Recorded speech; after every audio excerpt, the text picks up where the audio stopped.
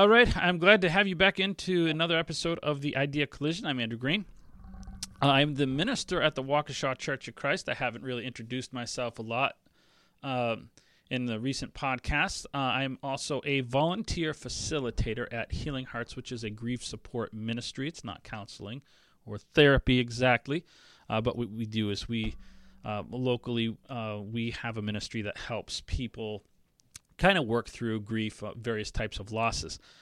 And that's going to end up being important kind of as we go through, not necessarily today, but some of the things that we're going to be jumping off from this. This is our last podcast in this series, which is a topic of truth. And we're going to be getting into kind of some of the other areas once we move on from truth, kind of how these things impact people. And we're continuing, as I said, the topic specifically from last week. We had kind of a two-parter, and we're looking at some of the logical fallacies, some of the bad arguments that people use. And last week we focused on the type of arguments that people use that really marginalize people and kind of have a devastating effect, I think, depending on how bad the arguments are or how bad, the insults are if you're looking at ad hominem and things like that. But we're looking at logical fallacies this week that are actually rooted in some type of logic. They're looking at the data and trying to actually rationalize the data. We're trying not to rationalize it correctly because we're trying to get, almost always, we're trying to get to the conclusion that we have, the bias that we have, and we want to find those things to support that because change is difficult. It's difficult for me, and especially the older I am, for me to accept that things that I have believed for a period of time are incorrect, that the people that taught me were incorrect, whatever.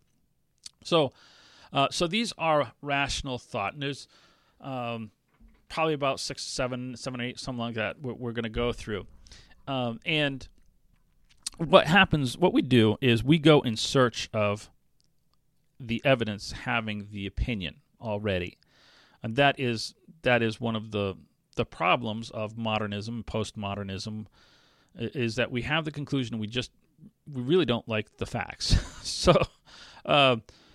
So it was easy to ignore them if we can, but sometimes we can't. And these are some of the things that we do. And as I said, I wanted to go through these and look at how Christians do these. It's easy for me to point out, and we will from time to time point out some of the ways that these are used against Christians, because those are good illustrations for Christian people to be aware of. In general, we use these in regular conversations, secular topics, not even having to do with spiritual things. But if you're coming to this from a theological background, from a Christian background, it's important for you to know that there are ways that we do these things also, because we are humans. And if I was raised with a theological viewpoint, just as if I was raised without one, I want my views to be right. And I want to prove that the people who taught me were correct and I don't have to change. The first one that we get into is probably one of the most recognizable. It's one of the most common. And it's called circular reasoning. It basically means that you assume your point in order to prove your point. And so you use the evidence to support the position, then you use the position to support your evidence. It's like at the same time, and it's really, it doesn't work that way. You can't prove anything. So people and non-Christians will point this one out. This is probably the one most easily pointed out, and people do this. I probably did this as a younger person because it seems logical, where you say something like, the Bible is the Word of God. Okay, so how do you know that? Well, because it says it's the Word of God. Okay, but how do you know that it's true? Well, it's true because it's inspired. How do you know it's inspired? Because it says it's inspired, and you see we're going in this loop where no point has actually been independently established, but we're using it as a reference for another point that we believe, and then we just kind of go back to the beginning with that. And that really doesn't work. And so it's, well, again, and we remember, I want to keep in our mind the circular logic, or the logical fallacy where people say, oh, look at you, you did something wrong, you have bad logic, therefore you're wrong. That's not necessarily true. You can be true and just use bad logic. Because critics of the Bible do this exact same thing. They'll say, here's the premise. The resurrection is a myth. Right? We noticed that the appeal to incredulity. I can't believe this happened. The resurrection is a myth. Well, how do you know that that's true? How do you know that that statement is true, that Jesus didn't rise from the dead? I mean, we'll have the conversation, but how do you know that's true? Well, because dead people don't come back from the dead. Right? Well, you haven't proven anything. That you're using your argument to support your argument. It sounds logical because you've never observed this to happen, but just because you've never observed something to happen doesn't mean it's never happened. If Jesus came back from the dead, then it happened. You just weren't around to see it. So you if you're going to make that statement, you really do kind of need to have something independent to support it. It's really not that hard to imagine a God that could do something, making that happen if he did so wish to do that. So this is where the discussion needs to take place. If the Bible's true, as a Christian, I need to find better evidence to support it than trying to use circular logic. It should be easy to find evidence. I shouldn't rely on things like that to support myself. So be aware of that one. Again, also, if Christianity is a myth, it should be easier to find that information in reality than relying on circular logic. Straw man, and there's a lot of straw man arguments. Straw man is an easy one that's easy to slip into. It's basically a sleight of hand. What it does is we're arguing these two positions, right, or this position. I'm on this side, you're on this side. And what I'm going to do is I'm going to run over here and I'm going to build something fake that looks similar or it's connected. I'm going to argue against this, and then when we're done, I'm going to have defeated this. Always an easier thing to argue against than this. And when I defeat this, it's going to look like I defeated this because these look connected, and therefore I'm going to have invalidated your argument. And it's built on a type of logic and a type of argument, but it doesn't really accomplish what it says it's accomplishing, which is why it's a logical fallacy. And we talk about low-hanging fruit, the easy argument. Straw men are always low-hanging fruit. And it happens almost always with very passionate subjects, things. We get into politics, you'll see this, or some social agenda. In religion, we come to specific doctrines or arguments between denominations, which one's right. Those types of arguments often will use straw man arguments. I'll give you a couple of types of these. So it was kind of interesting that it is, talking about religion. This idea was actually it was a phrase. Straw man was a phrase coined by Martin Luther, a theologian in the 1400s, and he was describing how Catholics had identified him or misidentified some of the things that he taught, and they accused him of saying these certain religious doctrines, and he's like, that's not what I believe. And that's what a straw man does.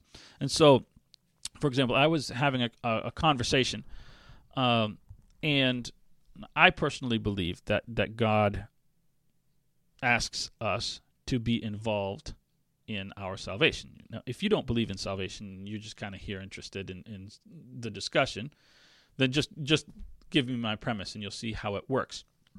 But I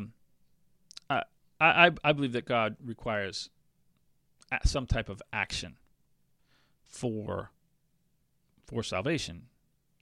And so one of the first ways that we build a straw man argument is there's a couple of ways.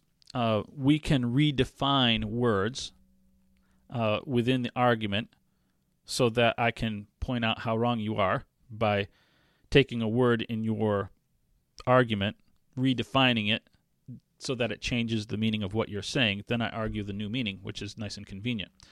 I can do something else. I can take a statement that you've made out of context, and I can argue that out of context statement and therefore prove you wrong. Or I can do something where I look at the most extreme view of something I can present the most extreme view of something you would say and argue that. Right? These are all things we do. So here's this idea that I believe. I believe that actions are necessary for what we call salvation. Well, I have had numerous views or conversations with those who hold the view that this is not true. And I would say that the majority of what's called evangelical Christianity doesn't believe that that's true. At least intellectually, they don't. They act differently, but they all are making personal decisions and things like that. But they say they hold this theology. So let's just begin there. Well, so what they will do is they will equate two words, and here's the shift. They'll say, well, they'll talk about works. Well, you believe in works salvation. They've misrepresented me because the word action and the word works, while similar, in the Bible are representing two completely different concepts. But if I can equate those two, take something out of context or misrepresent what I believe, or if they can misrepresent what I believe, now they have me in the corner because there's any number of verses that talk against the idea of works salvation. And so what they've done is they've built a straw man and defeated the straw man, but they haven't really undone what I believe, because now I'm having to debate over here on work salvation and that that's not the same thing, and it looks like I'm wrong because we're way off the topic. I don't believe in work salvation. That's a misrepresentation. I believe in a salvation that's a result of faith that has something to do with action as a prerequisite for it, and those are two completely different topics. And that's how it kind of works. There's a myriad of ways that we could illustrate this, but I want to move on here because there are a number of these. This one's similar. It's very common. It's similar to the straw man. It's called the red herring. It's a way to get people off the topic. It's a diversion. Red herring just is a phrase that comes from, I don't know, 18th century or whatever. They were training dogs, training bloodhounds how to hunt. And so what they would do is they would take a kippered herring or some type of fish of some sort, some rotten fish or whatever, and it was red colored. And they would try to throw off a dog's scent. And that's so it kind of ended up being the inspiration for this. Of course, with dogs, it never works. It never worked a single time. Dogs can smell multiple scents. With humans, unfortunately, in arguments, we get thrown off the scent all the time. Not as smart as dogs, I guess, in that way. But this is just a diversion. And so all this does is run to a slightly separate topic to get off. One of the things that you'll hear people talk about in business world, and this is fine for the business world, and in the church it's not so good. They'll talk about best practices. We should do this because it's best practices. And what this says is that our direction should be built on the things that seem to work the best, that accomplish our goals. That's not a bad sounding logic, but it is in the sense a red herring, especially when we follow the logic through. It's easily to define it as a theological error, because what we would say is best practices are what? Well, we're trying to define or to succeed in the short term, build our bottom line, things like that with business. And so in the church model, well, what are we doing? We're saying, well, what are the two numbers that are most important to us? Dollars and number of people in the chairs. And so we're trying to accomplish those goals, and so we're going to use best practices, quote unquote, to do those. Unfortunately, that doesn't always build the church the correct way. That's not what's going to impact people the most. It looks good, looks impressive, but it's a red herring because it pulls us off of what we're supposed to be doing. Not necessarily a way of arguing even.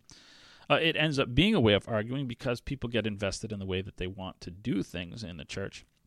But what ends up happening is that we get completely off topic, and as a church, as a group of people, and spiritually we're way off, because now these things become an ends, not a means. So and businesses will do this too, where they develop these things that are connected with best practices. They're short-term, they're short-sighted. So I think even in business, they're probably not the best way to accomplish things. But the things that we establish become untouchable, because after a little while of doing this, now they're tradition. Why do we do this? Well, because we've always done it, and so this is the way we do it. And when that happens in church, now we're not talking about what should be done. We're just talking, this is removed from the arena of things that should or shouldn't be done. Is this something that God would want us to do? Well, now we have to come up, because we have the tradition, we have to come up with all sorts of ways that we consider the right way to do this thing that we were never really probably supposed to be doing in the first place. And so we build up a whole structure of things based off of this red herring. You can see this in arguments too, how we just shift the argument into something completely different and get people off of the topic. There's a moving goal. Sometimes people refer to this one as Texas sharpshooter. They're slightly different, but they're about the same. These are manipulation of the evidence to illustrate how I'm really right. There used to be a thing. They don't do it now because it's it's illustrated as being so ridiculous. But they used to say, well, you could predict who the president would be, because whatever the Redskins do, if the Redskins won the game before the election, then they would. Then the Republicans would win. And if they lost, then the Republicans would lose. Well, it's actually just kind of weird that happened for a while. And but then it didn't. And so what happened is they looked at it and said, they went back and corrected it and said, well, if they win their last home game, then the Republicans will win. It was stupid. Obviously, the two things don't have anything to do in common. It was just kind of this weird thing that people noticed, but it illustrates kind of how we manipulate information. And so the idea of the Texas sharpshooter is he shoots 3 bullets at the barn and draws a circle around the bullets and says, "Wow, man, I'm a good shot." And so moving goalposts is kind of similar. It says, well, the data is moving here, so I'm going to change my opinion to not to be correct, but I'm going to change kind of the way we interpret the data so it's still showing that I'm correct. It's called the moving. You have to do this. Well, no, the data says this. Well, now you have to do this. And we're constantly moving. I'll illustrate this a couple of ways. It's all data selection and manipulation. So I was discussing something with a group of traveling religious people that come to your door, one of those groups. I loved to invite them in, and we lived in Ukraine at the time. And so they come in, and one of the things that they wanted to argue about was whether the Holy Spirit is an individual or whether he's an impersonal force. Okay, again, if you're not into theology, that's fine. It makes no difference in terms of this discussion. This is the discussion we were having. And so they said, well, if the Holy Spirit was alive, then he, quote unquote, would have emotions. Oh, okay. Yes, that's true. So Ephesians, which not really true because trees don't have emotions, but but I'll allow your premise. Let's turn to Ephesians chapter 4, 30 and 31, as I said, and it says, "Do not grieve." I said, "Could you read that out loud?" In Russian, but I knew what it said, and it says, "Do not grieve the Holy Spirit." I said, "Well, grieve is an emotion. I deal with this every week, so I know it's an emotion." And so they looked at each other. They weren't ready for that verse, but they just went back to their book and tried to figure out how to get rid of, how to rationalize that. They weren't interested in going, wow, We established this premise. You answered the premise. We're wrong. How do we change? They were not interested in that. They were interested in looking at how to try to figure out how that didn't apply. People will say, well, here's either let's move on to a different topic, or run away from it. Let's introduce this other thing, or how can we reintroduce a different category that somehow eliminates certain pieces of the evidence. Well, that verse doesn't apply because of this, or this doesn't matter because of this. Well, it's so Texas Sharpshooter. The prosperity gospel does this. Prosperity gospel is this idea that God wants you to be wealthy and rich and successful and healthy, all these other sorts of things. And if you're right, then those things will happen to you. And of course, you just introduce some data that says, well, wait a minute, what about this person? What about this verse? What about this? And they selectively draw their circle around religious people who are successful and say, see, this proves the point. It's like, well, what about the Apostle Paul? He was in poverty and was shipwrecked and all these. He didn't seem to have a whole lot of this. Well, that he was in a different situation or whatever. I'm going to just kind of randomly select what I like. So there's the next one is called the slippery slope, and this one is easy to define, tricky to apply sometimes. Because sometimes there's a slippery slope because there is a slippery slope. Slippery slope says we don't do this because of what it could lead to. Well, guess what?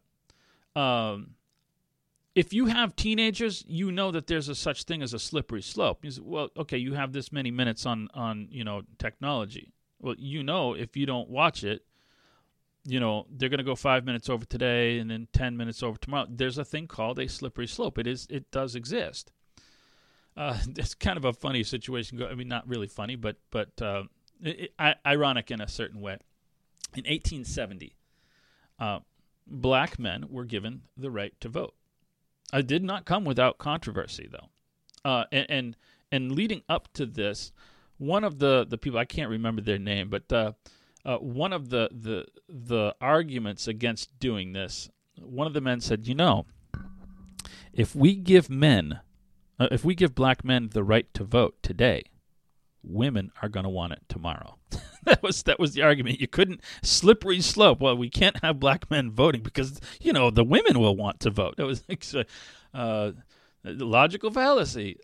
Slippery slope doesn't prove whether or not you should have black men voting. That's a bad argument. So how do you decide whether something is a good? Because again, you got teenagers, slippery slope. How do we know when it's the fallacy and when it's good to be aware of? Well, using it as an evidence of things is never a good idea. You can't prove something based on a slippery slope because this time might be the time. And if you have teenagers, they say, well, but this time I won't. Okay, well, maybe they could be true. Maybe this time they won't do the slippery slope. So using it as an evidence is never really going to prove the point. Maybe using it as a precautionary thing and saying, listen, this is just going to be our policy because we have a tendency. Okay. Whether in church or not, that might be an okay thing. We're not making this a statement of doctrine. We're just making a statement of this is practically what we're going to do because of the slippery slope. That's different.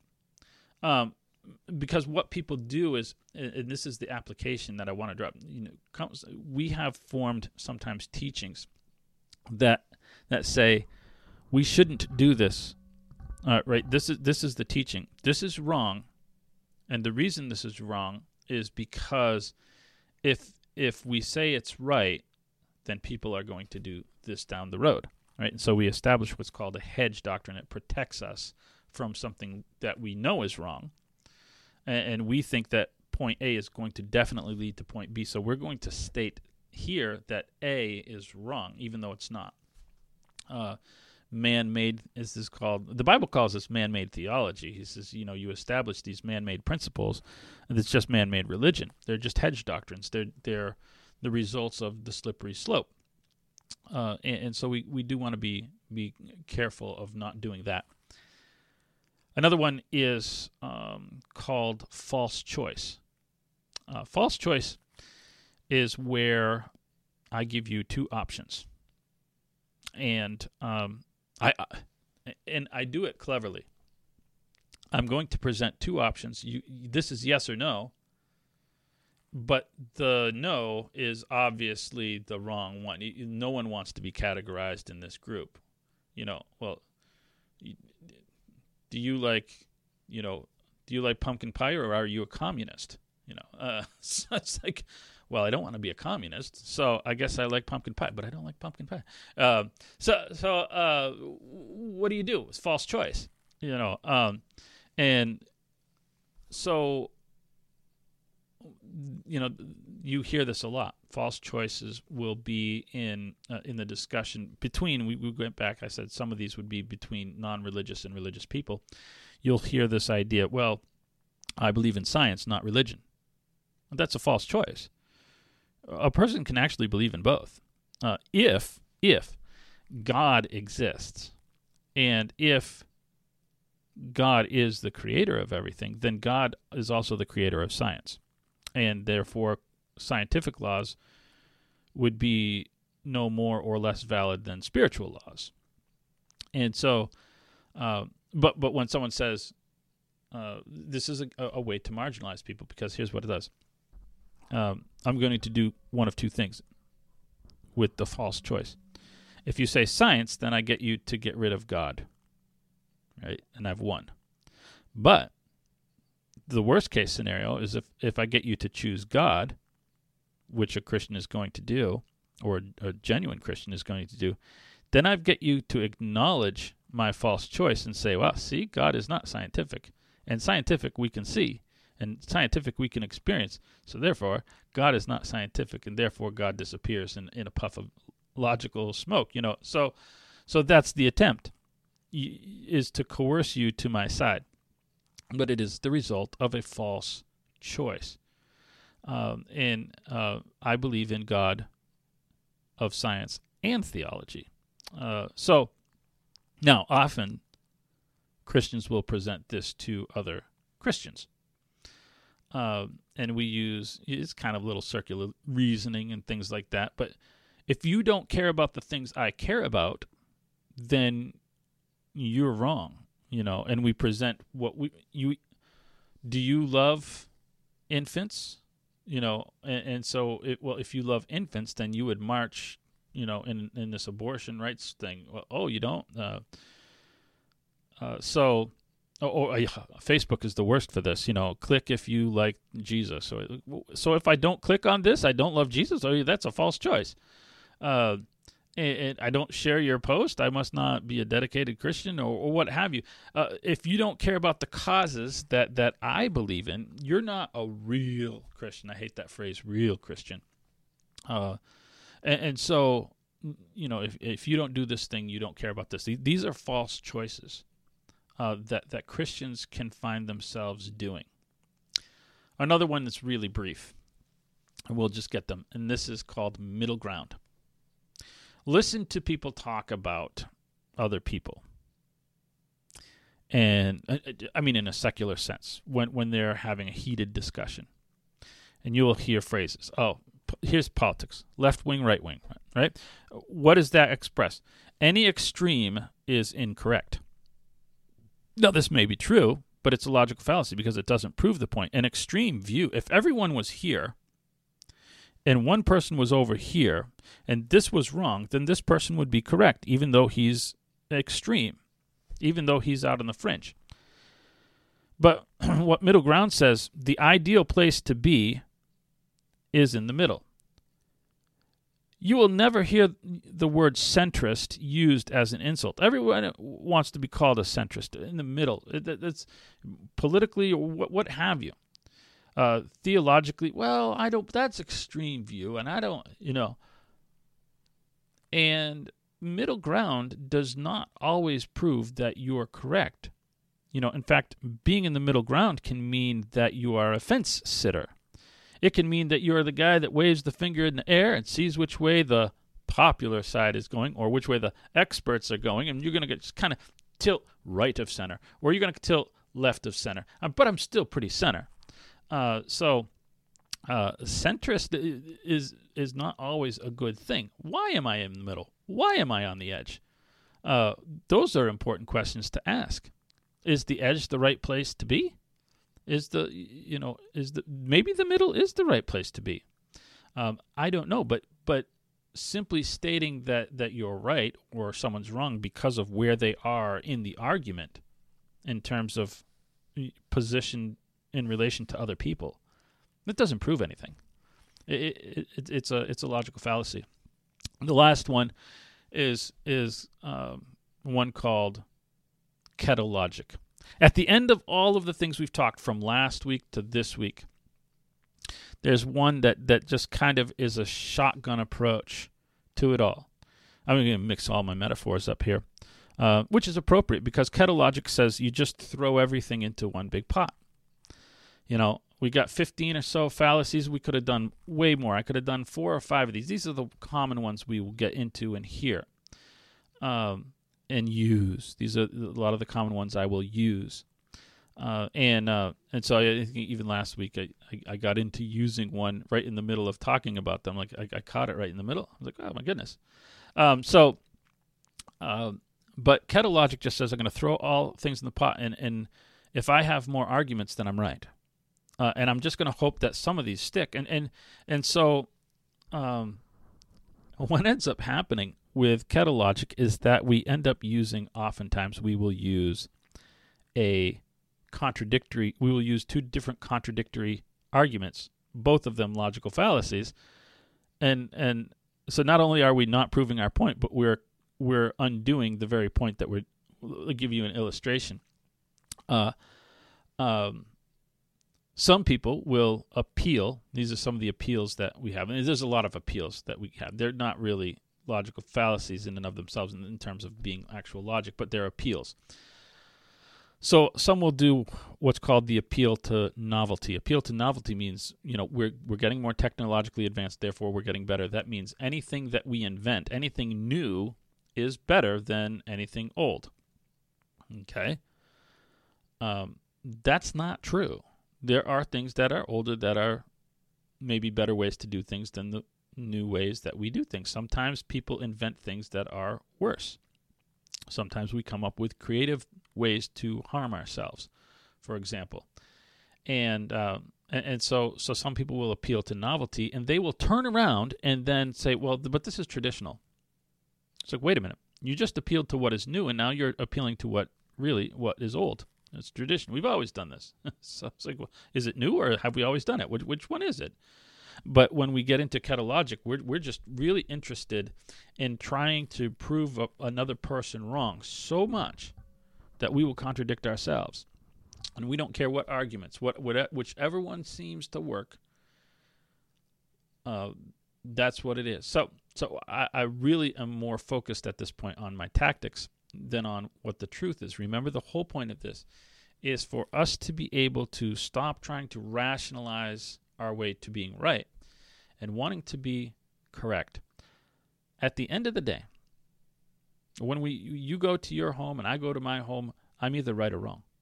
It doesn't make a difference if I had better arguments than you, or I used them better, or I out-debated. There was a guy that went to my college where I graduated. He's much older than me. He graduated he was one of the first classes of the college, and there was a debater. One of the guys that started it was a prolific debater, and this student was just very argumentative in class. His name was Bill. Both of them are passed away now. So and this story was told at one of their at the older gentleman's funeral. So I'll use it, but some 30 years ago. But so a guy by the name of Burton Barber was the professor, and Bill was just a student. He was always arguing with the professor, and so finally one day this prolific debater, well known, he's like, all right. He stopped the class, cleared his desk. He says, you and I are now going to have an argument. You're going to take this position that you've just argued. I am going to beat you. Then I'm going to turn around. I'm going to give you, you're going to have access to every argument that I just made. I'm going to give you the position that I just beat you with. I'm going to take your position that you just lost with, and I'm going to beat you again. Now, obviously, he could only have been right one of those times, but he was a better debater. In the end, it's not tactics. In the end, it's whether or not I'm right. In the universe, as I stand before God, as I stand in the universe, God or no God, am I correct? That's what I want to be. I want to represent truth when I'm in my conversation. So you're going to find yourself in all different sorts of situations. Conversations that you have with people. Be aware of bad logic. As we said next week, not just their bad logic. Be, most importantly, aware of the arguments that you use, because these are the things that build relationships or hurt relationships. And don't undermine. If you have a good position, you only undermine it with a bad logic, because if you present a bad argument, then that person, you give that person kind of the moral high ground to go home and say, yeah, that guy was an idiot. Right? That Andrew, he was an idiot. He used that bad logic. And I might have been trying to argue for something true, but using bad logic. So I don't want to give him that. I want to present an accurate thing so he doesn't have that out at least.